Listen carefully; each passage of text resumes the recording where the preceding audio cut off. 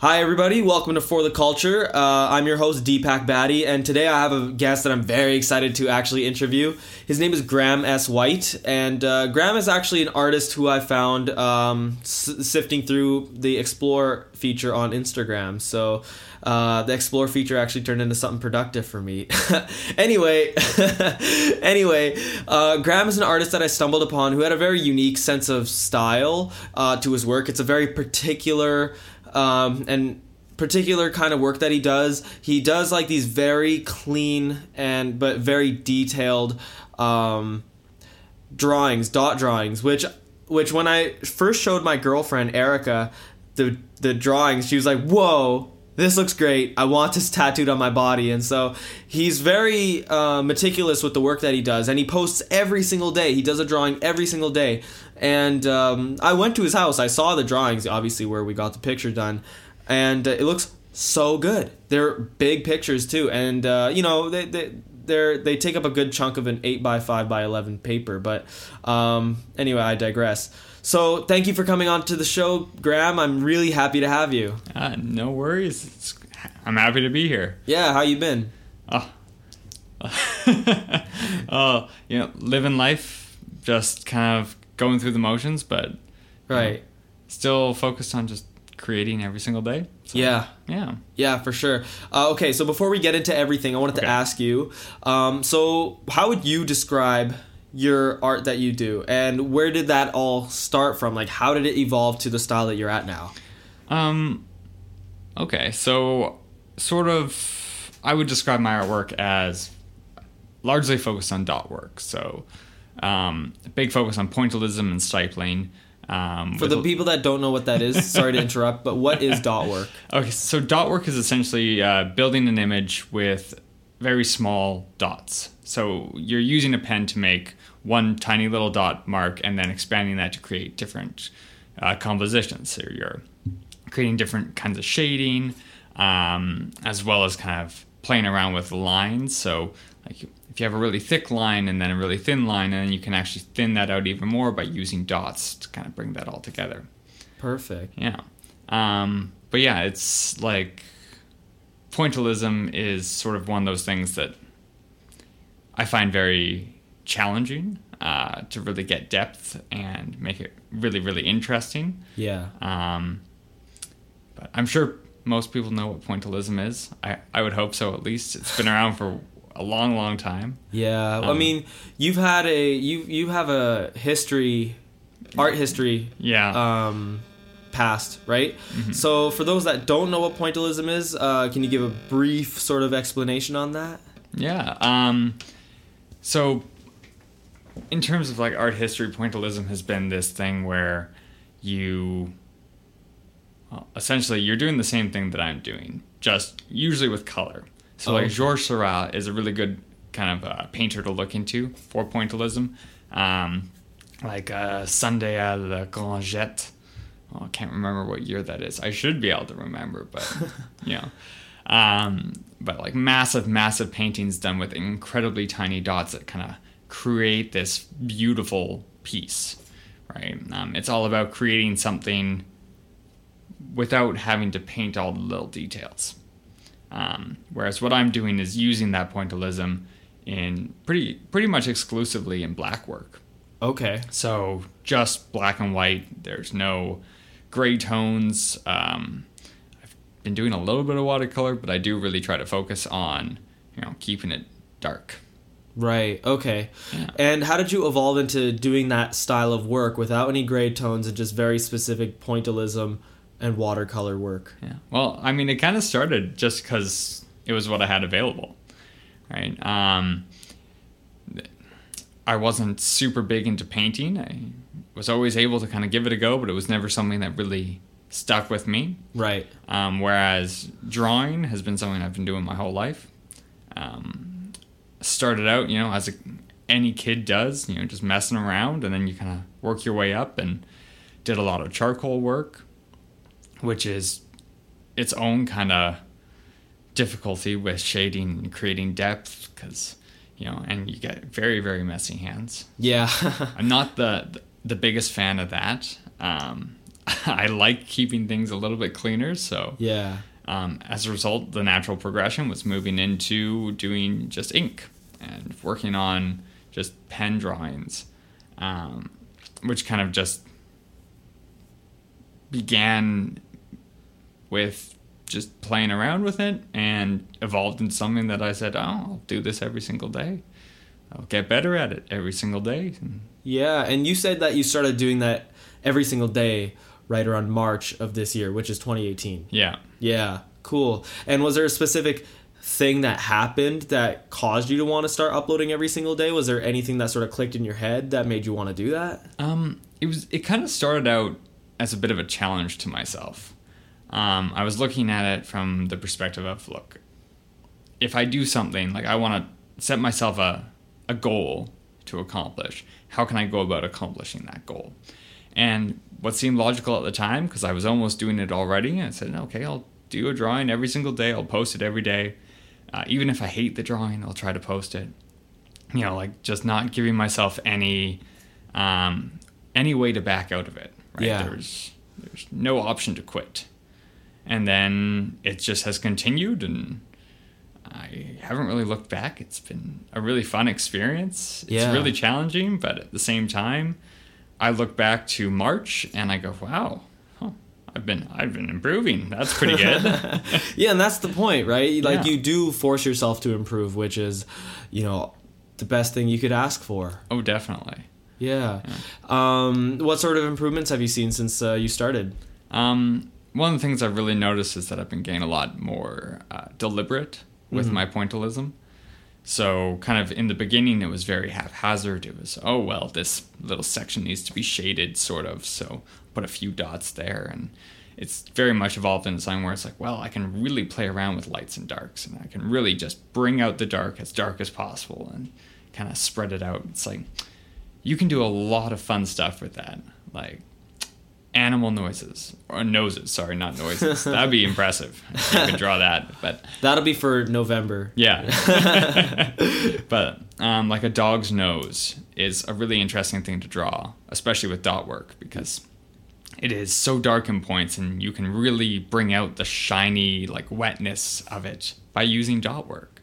Yeah, Whereas that makes sense. you could probably also do it with paint pretty easily. It's a little bit different, but Yeah. with dot work, I find it to be both challenging and meditative and quite a bit of fun. So Wow. And that's the beauty of art. Right. I was saying to Cameron Kipp, the guy that I had on my previous episode, that it's a really good thing for the psyche to do something like that. Mm-hmm. Art on a general term on a daily basis. It lets out a lot of whether it be very something small or very something large. It allows at least for me, and from the sounds of it for you and lots of other people, for your psyche to just sort of decompress. It's almost like getting a full body massage, but to your brain. Definitely. So you started this in March. Mm-hmm. Where do you see it going? When do you see an endpoint for all this daily uploads that you're doing? Not really, no. There's definitely going to be points in my life where it'll be not possible to. Yeah. And I've run into some of those things already where it's looking like, oh, I'm not going to have time to be able to do this.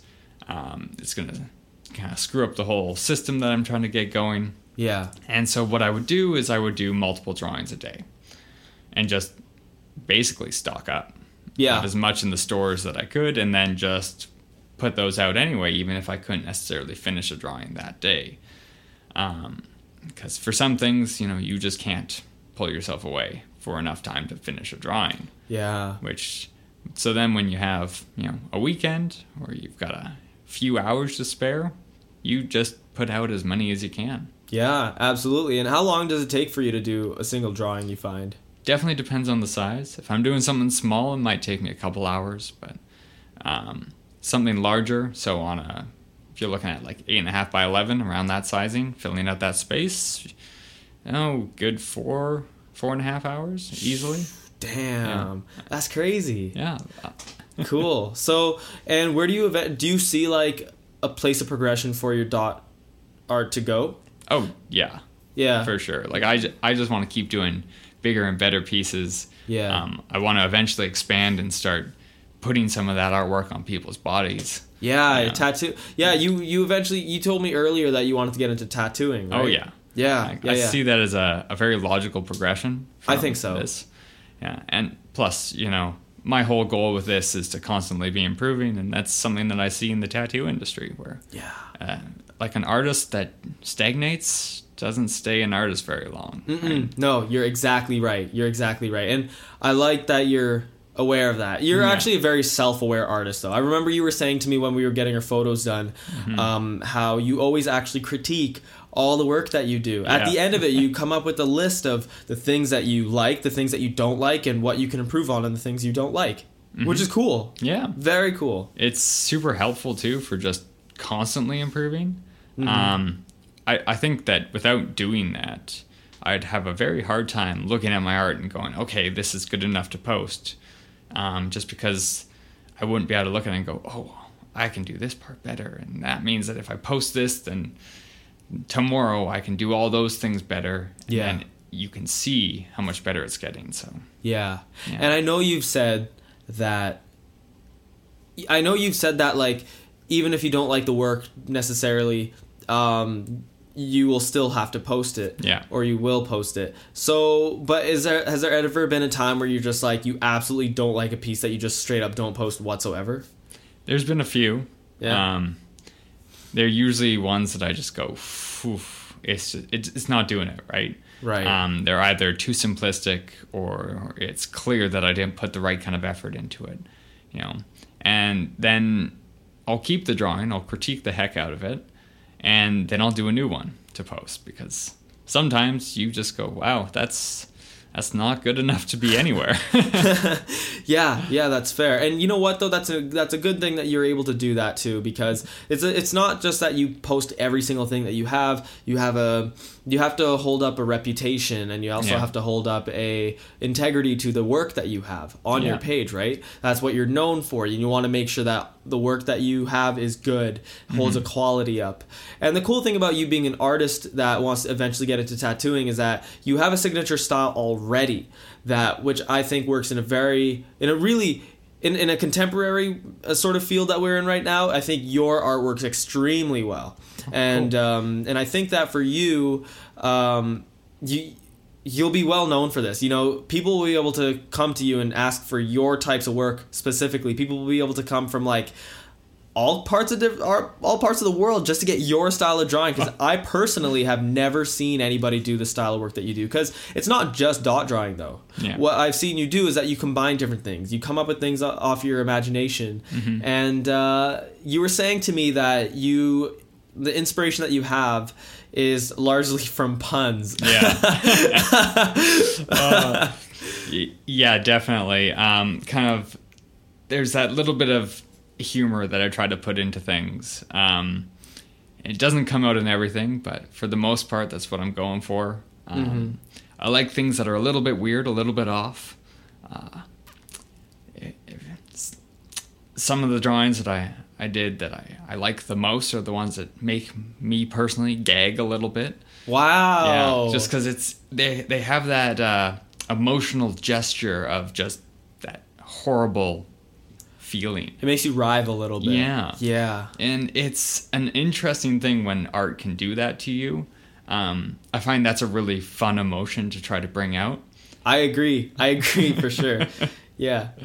So that's really cool. I could see if you start to do tattoos, when you start to do tattoos, a lot of metalheads will come up to you and be like, hey, I want your pieces. Oh, that'd be cool. I could certainly see that.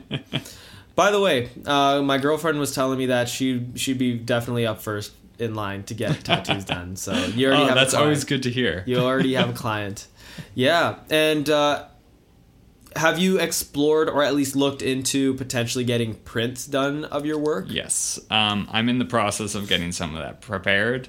For me right now, it's going through all the drawings and kind of picking out the ones that I think are the best ones, which is a hard process, because every time I look at an older drawing, I go, oh, well, there's that thing that I critiqued already that I'm like, it's not very good there, so let's try to improve that. So right, it's kind of a constant battle of kind of being able to go, okay, it was good, it's not as good as I want it to be, but it's good enough. Right. And that's a very hard thing for me.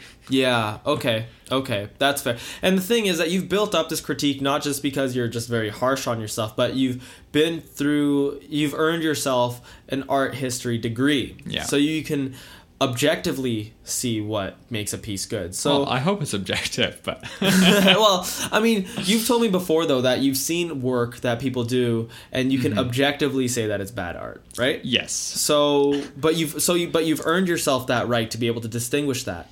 I think to a degree, I think everyone sort of has the right to subjectively look at it. Subjectively, you know, getting into the objectivity of the whole thing, it's really challenging, right? Because at the end of the day, like someone can look at a beautiful landscape painting and go, it's horrible because it's a landscape painting, or, you know, because the colors aren't quite right. You know, there's so much subjectivity that goes into it, and I don't think I'm immune from that. Certainly when I look at art and I go, wow, that's... I don't know if that should be hanging up there. It's one of those things that it's personal, and I can try to analyze it from a technical standpoint, or even from a critical standpoint of going, well, that's bad for these reasons. But then again, someone out there is probably going to be able to look at that and go, I kind of like that. Right. You know? Right. And just because I'm curious, where did you go get your degree, by the way? So I studied my degree down at SFU in Vancouver. Oh, okay. Yeah. Which, very interesting program for sure. I think, because I started out in just fine arts, just doing visual art, and moved into SFU's version of art history, which doesn't share that name. And they kept changing it on me throughout the program, which was a lot of fun. But I ended up learning a lot of things that I thought I'd never learn. In particular, just from doing fine art. Right. You know, I did a lot more math and science than I had ever previously done. Really? Yeah. Just why? I was interested in it. Like, okay. Things like exploring, you know, the golden ratio, like, and trying to understand it from that standpoint. And what you end up doing is a lot of math to figure it out. And for someone who kind of went, oh, well, I'm not very good at math, I don't understand science, I'll just skip all that, and kind of diving back into that was pretty interesting. Yeah, you know what? Math and science are actually very intertwined with music. Oh, yeah. You know, back a long time ago, you know, in Greece, ancient Greece, they used to use music as a way of doing math, because when notes were, you know, in a proper ratio with each other, you know, like 1/2 or 4/16 or whatever, they would actually create a note that was harmonious, but when that ratio was out, then it'd be dissonant. So like it's actually really cohesive together, right? Yeah. It's kind of a neat thing when you really look into it. Like, some of the greatest artists that have ever existed, you look at their artwork and there's so much math involved. Yeah. You know, you look at Da Vinci's work in just general, and it is all math, it's all engineering, and it's kind of challenging because at that time frame an artist was more of a craftsman, so it was a little bit more in the science realm than it was in the creative realm, but it was still pretty interesting to look at. Yeah, it's sort of weird though that like in today's age we have like this divide, right? Yeah, we have this divide between science and the arts, whereas back then it was all more cohesive together, which is kind of, I think, you know, the beauty about, say, Apple's work was that Steve Jobs was hugely into technology, but also at the same time hugely into arts. And he looked at engineering the same way that he looked at art. And that's what allowed them to sort of create the products that they created and innovate the way that they did. And so that he sort of brought it back to that same sort of way. Yeah. Now, this is going beyond just the way that people feel about Apple on a general. I'm just saying that, like, that's just sort of what their philosophy was. So, but it's just, you know, when you combine things like that, when you actually take engineering and allow it to turn and flourish into real art, that's when you get really great that's when you get really great stuff out of it. You know, you have a deeper understanding than a standard musician or a standard engineer would have. Like, for example, there's this brand out there called Off-White. Virgil Abloh is their founder. Virgil Abloh is actually an architect, but he became a fashion designer. And makes sense. And I mean, form follows function, right? Yeah, and their clothing is very, very popular, incredibly popular, also expensive. And but Virgil has gone on to become the creative director of Louis Vuitton. Okay, very cool. Very high prestige in that role, for sure. Yeah, but anyway, I digress. So, when did you graduate from SFU? So I finished my degree last year. Okay, so 2017. Yeah. Yeah. Cool. Yeah. That's awesome. And from that, did you have any particular sort of like plans where you wanted to go with that? Did you eventually want to like get into was dot drawing like a thing that you had planned for? Not even a little bit. Really?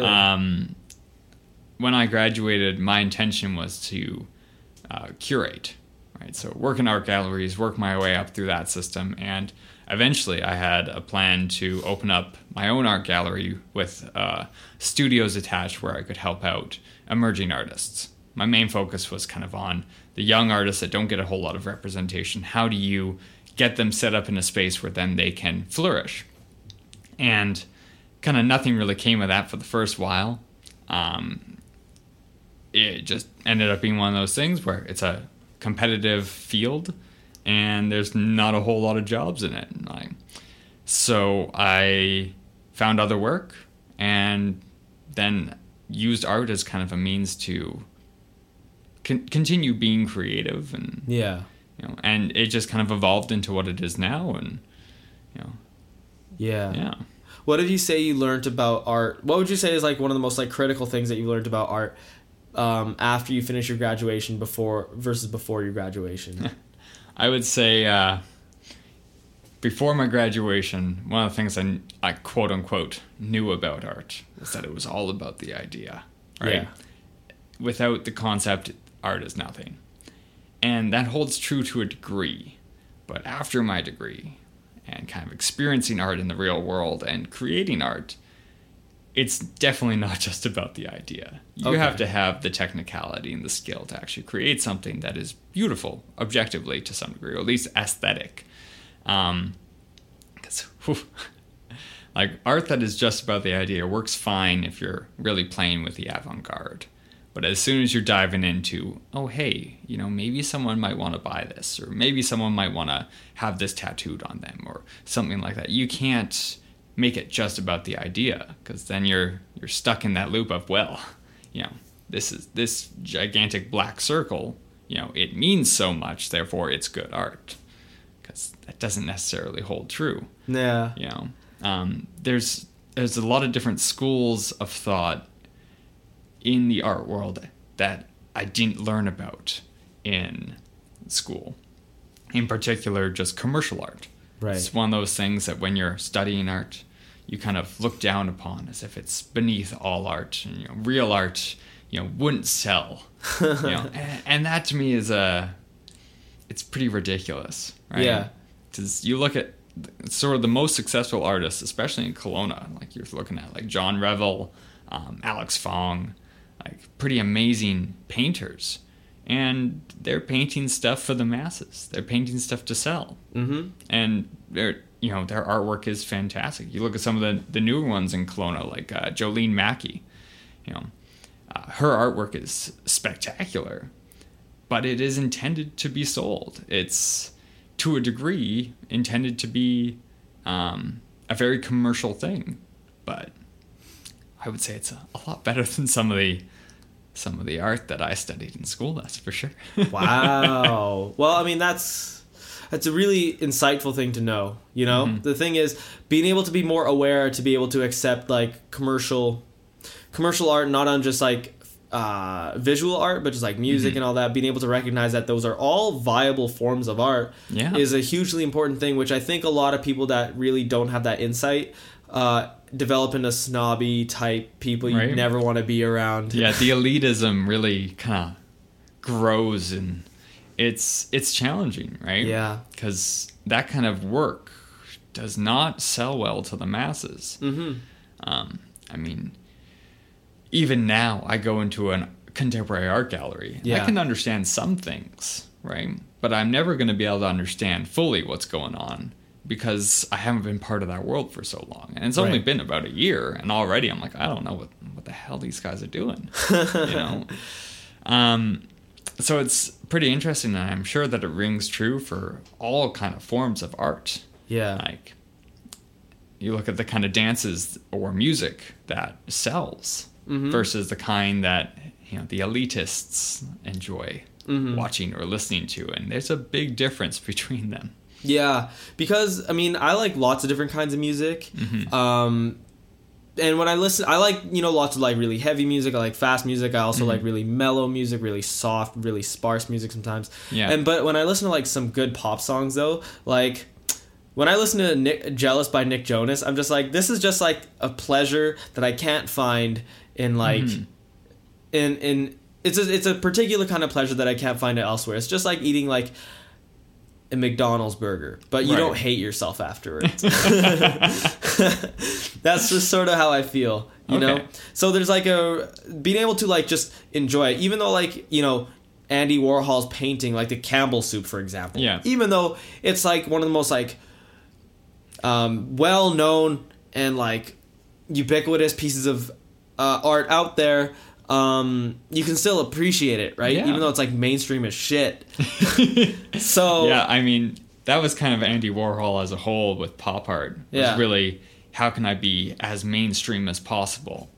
Yeah. Which he did very, very well, clearly, think about his reputation, right? Yeah. No, so you have to sort of like become a part of everybody if you want to actually be accepted. You know, like something that I grew up personally aware of is that for you to make music that actually sells, you kind of have to like make it appealable to the lowest common denominator. Yeah. Well, the lowest common denominator is the majority of the population, right? Yeah. You know, so you gotta find that large demographic and you gotta focus on them, while still staying true to your art. Yeah. Because as soon as you kind of let go of your own artistic desires, like then you're losing out in more ways than one. True, very true. And it's an important thing to realize. And it's a really hard balancing act to be able to stay true to yourself and appeal to all those people, because those people will literally look at you as just like some other artist, you know, Right. like, you know, the first time that you hear a song that you like, you're like, okay, yeah, this song's cool. Yeah, this song's great. And then, you know, if they're good enough, then you'll start to be like, oh, I want to see what else they have. Yeah. Then you start to, and if they're good enough after that, then you'll start looking at their interviews, then you start following their Instagram pages and all the social media, and you'll realize, wow, I actually really developed a connection out of nowhere, you know? And so it's just like, it's like a very tough balancing act, because if you're not yourself enough, then people will say you're just boring. You're just like another faceless, just industry pawn, you know? Yeah. So it's a very tricky, fickle thing about this whole art scene that you're in, that we're in, that we're all in. It's an interesting world to be navigating, that's for sure. Yeah. It's a really interesting way to like juggle your mental health and psyche as well. Yeah. You know, people lose themselves a lot in that. Oh, place. easily. So, yeah, lots of high pressure. But anyway, getting out of that.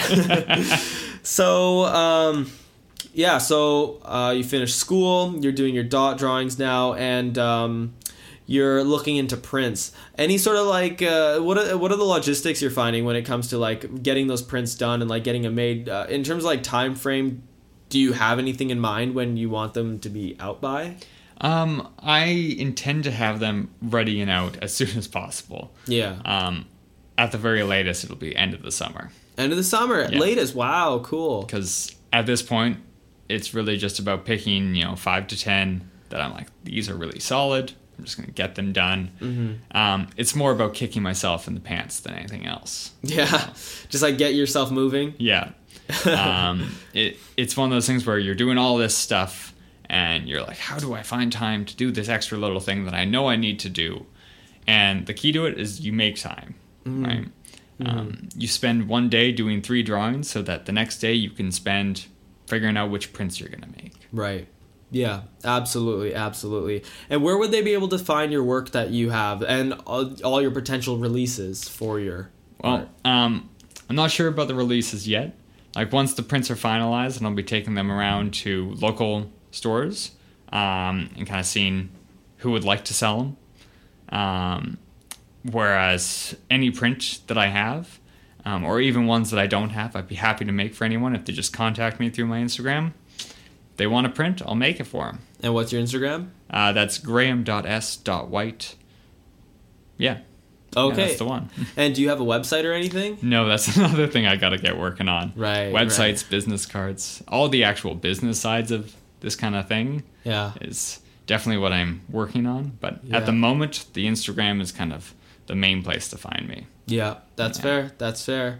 That's awesome, Graham. Thank you so much for coming onto the podcast. Hey, I no really worries. appreciate your time. Oh, thank you for having me. It's been great. Yeah, you're welcome. You're welcome. This was For the Culture with Graham.